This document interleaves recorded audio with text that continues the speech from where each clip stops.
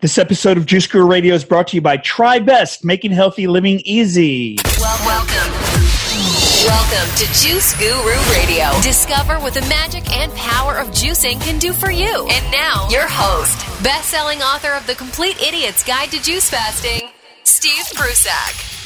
And welcome to the show. I'm Steve Prussack. We've got Carly Pollack here, the founder of Nutritional Wisdom. She's going to tell us all about the 2 levels of food freedom, the illusion of food freedom, her latest book, and more. So stay tuned. We'll be back right after this with Carly Pollack. Did you know you can make a great living in the hottest new business trend today? The Juice Guru Certification Program is the world's first online course to give you the knowledge and marketing skills to excel as a juicing coach and start making money in no time. Find out more at juicecoachtraining.com. Juice Guru Radio. Well, we're back. I couldn't be more excited. She's really family. We've got Carly Pollack here, founder of Nutritional Wisdom, a thriving private practice based in Austin, Texas, certified clinical nutritionist specializing in holistic nutrition and transformation wellness. We're going to hear all about that in her latest book, too, The Illusion of Food Freedom. Let's welcome to the show right now, Carly Pollack. Thank you so much for having me. Well, thank you for being here, Carly. You've been real busy, and thank you for taking the time out of your schedule to be on the show today. Of course. So take us back. How did you get into, becoming a nutritionist and getting this message out? I always loved food as a kid. Truly, I collected scratch and sniff food stickers. Like, I was just always into it and always fascinated by the fact that you could completely transform your body in a positive or negative way, depending on what you put into it and how you moved it, and later on understanding what thoughts you chose to grasp onto, and really just how you could manifest your reality and your health. But, early on, I was a very anxious kid. I struggled with anxiety. Food was the way that pick your poison, food was the way that I calmed myself and really numbed myself. And that gave me a weight problem. So then, like any other, pubescent female, started dieting and doing one weird crash diet after another. And really, my decision was to go into this, I have to say, is quite selfish, because it was me wanting to find out how to work it for myself. So there's a lot of the binge dieting and that kind of thing, gaining the weight, looking at yourself and saying, no, I'm not looking right. How do I get rid of this? Oh, yeah. I mean, I feel like I must have gained and lost over 300 pounds, but it was the same 20 pounds. And even within the week, we would all have that pendulum swing where Monday through Friday, you're counting your almonds and you're, making your smoothies. And then from Friday night to Sunday night, there's a break free from food prison, and you jump into just complete reckless abandonment. Well, your book, it's called Feed Your Soul, Nutritional Wisdom to Lose Weight Permanently and Live Fulfilled. And we're really excited with our friends over at New World Library. And I know that's up on Amazon and also your website. And we're going to share that during the show. How are people getting lost in this? There's so many fad diets and BS schemes and snake oil out there. What's the escape there? Yeah, and it was really clear to me when I went to write a book that this wasn't going to be a diet book. It's a mind book. It's a book that gives you the tools to get into a mental state so that you could achieve whatever level of health you wanted for yourself. And I dedicate a chapter to figuring out what diet works for you. And of course, it can't not be about dieting or losing weight, because that's the premise. But when people don't go deeper to look at what drives them to do what they do, you really miss the point, and you're chasing this behavior modification. Eat this, don't eat that, be paleo, be vegan, do keto, do the FODMAPs because your gut hurts. And people are just thoroughly confused. I think that why this happens is because someone finds something that works for them and then writes a book saying everybody should do this. And if it's not sane advice, if it's not saying everyone should eat vegetables, or if it's something that's really out there, you have to understand that this may work for someone and not another person. It also may work for you for a period of time, but not forever. And I think that information is not there as a follow-up to all of these fad diets out there right now. Well, Kim over at New Library sent me a copy, and I know you mentioned in the book 2 levels of food freedom, and can you talk a little about that and how that pertains to lasting health? So you know how you just make up stuff? So I did my research coming in and, So I made up this concept of the 2 levels of food freedom because I noticed that there was this introductory kind of low level feeling of food freedom. And that level is when you feel like you can eat whatever you want. You're like, ooh, screw this. I'm going to eat chips. I'm going to eat fries. I'm going to eat burgers. This is true food freedom. I have no diet rules. But that level of food freedom creates body prison because ultimately our body will not thrive in a situation where we could eat whatever we want with all of the processed, addictive, delicious tasting foods that are available for us today. The next level, which I consider the more enlightened level of food freedom, is for me to say, you know what? I can eat whatever I want. I'm choosing not to. And so I'm placing these loving boundaries around food based on what my body's telling me. And this level of food freedom creates ultimate body freedom for me because I live in a body that not only looks great, but feels great and is vital. And I'm preventing disease and I'm clear-headed and my body is in a vehicle to attract all these things I want in my life instead of being really muddied up with low-level foods and low-energy foods. But from the outside, that level of food freedom looks like restriction. People say to me, wow, you don't eat gluten, you don't eat corn, you don't eat soy, you don't eat dairy, like you don't eat all these things. And I say, this is not a diet. This is not because I read this in a book. My body gave me very clear signals as to what it likes and doesn't like. And I have to say, anything that's too rigid breaks. It's not like I never eat a slice of pizza or I never go out and have French fries. That's not the case. But for the most part, I have a level of food freedom where every single day I feel free in my body. And it feels like I'm free to choose the right foods. And it's just a different understanding than when people go, screw it, I'm not on a diet, I'm truly free. So basically, this is like a mindset. We're starting with a new mindset on how we're looking at food. It is, because when people diet, the first feeling that they have, the first emotion is restriction. They just feel like there's all of these foods that are on a no list, and restriction creates scarcity, and scarcity drives us to do the craziest things. I mean, look at Thanksgiving. It's the best example of food scarcity. Here are these foods that we all love, but we decided so oddly that you can only eat them once a year. It's like, how dare you make stuffing in March? It's the weirdest thing. I don't know where we came up with this story. But so we only eat these things once a year. So when we do eat them, we binge because we think to ourselves, when else am I going to get this for the next year? And so that emotion of restriction around dieting, that mentality has to change if we want to create permanent results. Now, what would you say is the most important thing you do for your health? That's really hard to say just one thing. This sounds really silly because you're the juice guru, but I would say I've always had a weak immune system, and I blame it on being asthmatic as a child. I've been on corticosteroid drugs since I was born and still are on them today, a very low dose. And so because of that, my immune system's always been compromised. And about 8 years ago now, I started juicing. I bought a juicer and started juicing. And from then on, I've not gotten sick more than once in a blue moon. And it's been such a change for all 35 years in my life. So I would say juicing, but I would also say meditation. I would say cooking my own meals has been a major up-leveling in my health instead of doing the thing where I pretend like I'm eating healthy at a restaurant, but I'm not. So there's so many, it's hard to choose just one. Love it. And also I'll pay you the $20 for the juicing mention. Thank you for that, Carly. Juicing. So your definition of discipline and why we should welcome discomfort.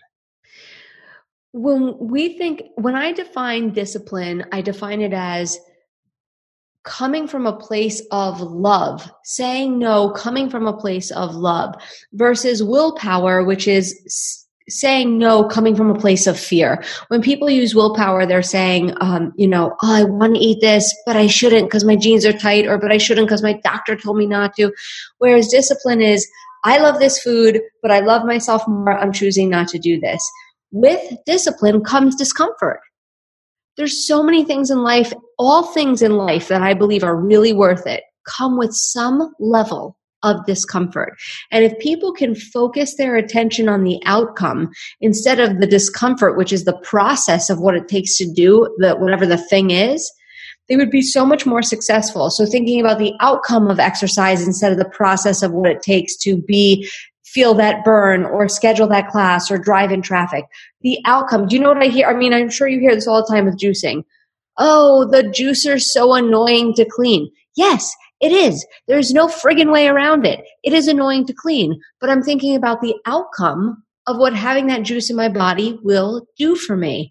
And so when I'm cleaning the juicer, I just keep thinking about all of the ways I'm healthier because of the juice. Maybe I attach more pleasure to it because I'm listening to a podcast or I'm listening to music or I'm talking to a friend. But ultimately, you are going to have to be uncomfortable if you want to be healthy. It's about where you put your focus is what you're ultimately going to feel. Well, I love it. This ties into the work we're doing here. If we're educating about juice cleansing 3 to 4 times a year short term, and then a juice a day habit, which is what our book is about, just a juice a day, first thing in the morning and getting the greens in your body that way.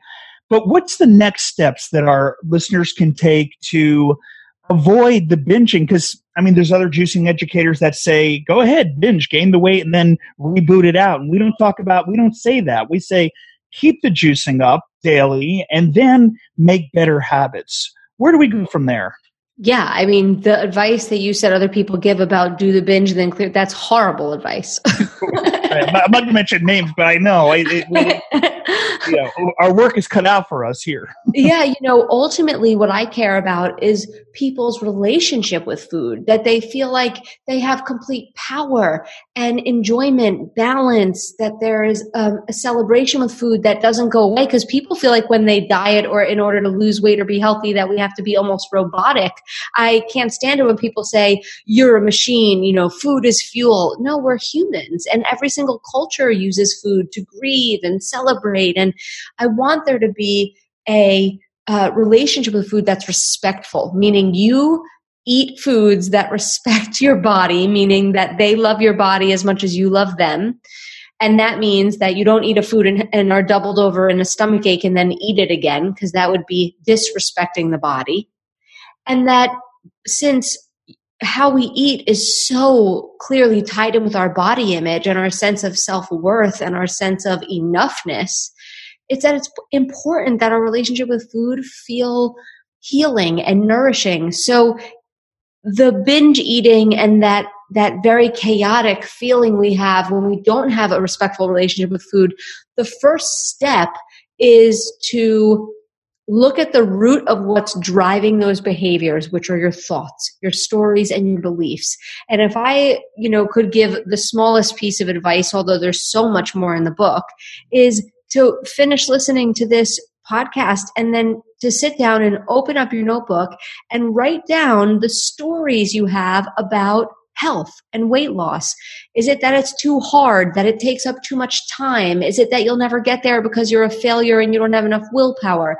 Is it that you'll never do it because your partner will sabotage you, or you don't have enough of support, or maybe you have so much weight to lose that it just feels too far away? Whatever it is, write down those stories and then take a look at them and see if you can replace those stories with something more positive that's going to drive ultimately the behavior you want. In the book, I talk about that thoughts create emotions. Everything that we feel, anxious, happy, sad, hopeless, motivated, is driven by a story or a thought that we have. And how we feel drives our behaviors. So thoughts create emotions, emotions dictate behaviors. Everyone listening is listening because they want to modify some behavior to make it healthier or more consistent. Maybe they're juicing once in a while and they want to get that juice a day, but they don't, and they know the benefits of juice. It's like they know the facts. Just because you know better doesn't mean you do better. There's a huge gap between education and action. And so they're really looking to modify a behavior. That's not about teaching them even more how great juice is for you. We know that doesn't work. People know cigarettes will kill them and they still smoke it. It's about looking at the story that drives the behavior, which you're going to notice when you talk to people is largely about time. It's the number one story I hear when it comes to health. It takes too much time. That story absolutely needs to be changed. Right, and wanting the quick fix, like butter in my coffee or just celery juice being the only juice you have. Everyone wants the quick fix. And what do you think about, there was this Plus model that died recently, I think yesterday, 30-year-old, plus size model, Ella something out of England, and did a lot of Instagrams about women being comfortable in their weight, no matter what their weight is. Isn't there something to be said, though, for the health implications? I mean, this woman died at 30 of ovarian cancer. Yes, it's so hard because, of the accept where you are body positive movement. Yes, I think it's fantastic in the way that I don't want you to hate yourself to skinny. I mean, we know it doesn't work. We know that there are many skinny or thin people that are rotting and black on the inside because they eat crap. Yeah, Luke Perry just died and he had major stroke at 52, lean Correct. Body. Although he looked very old, I have to say. I feel like there was something going on health-wise that was, he looked older than, yeah, he did. But so I am all for women accepting who they are, but I don't think the story ends there. It's like, I want you to accept where you are and work on cultivating a self-love that allows you to say, I love myself so much and I respect myself so much that I'm now going to set a higher standard for myself. And I'm not saying to be healthy is to be quote unquote skinny, but yes, you're right. There's a health implication to carrying extra body fat that really no one can argue with. And so I don't need her to be a certain size to be healthy, but the second you're carrying extra body weight beyond, I'm sure for everybody it's different, but beyond, 20 to 30 pounds, there's going to be a health implication there. So it's really hard because I'm torn between loving these women who are coming forward and going, yeah, I have cellulite and I actually, and I love myself and I love the positivity because we've come from this place where we're just constantly breaking ourselves down and feeling not enough. But there's a yin yang to that. There's a consequence to not looking at the other piece.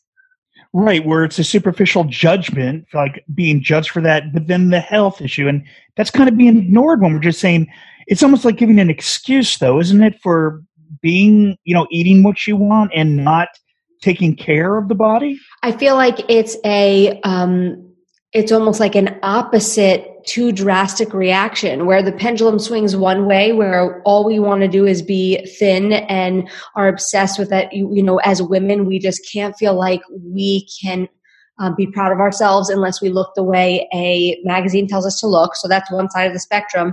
And then there's the total other side of the spectrum, which is to say, hey, I'm going to carry 100 pounds of extra weight, which is going to be very hard on my heart and on my organs, and that every health researcher, scientist, and doctor is going to say that this is not good for me, but I'm just going to accept myself where I am.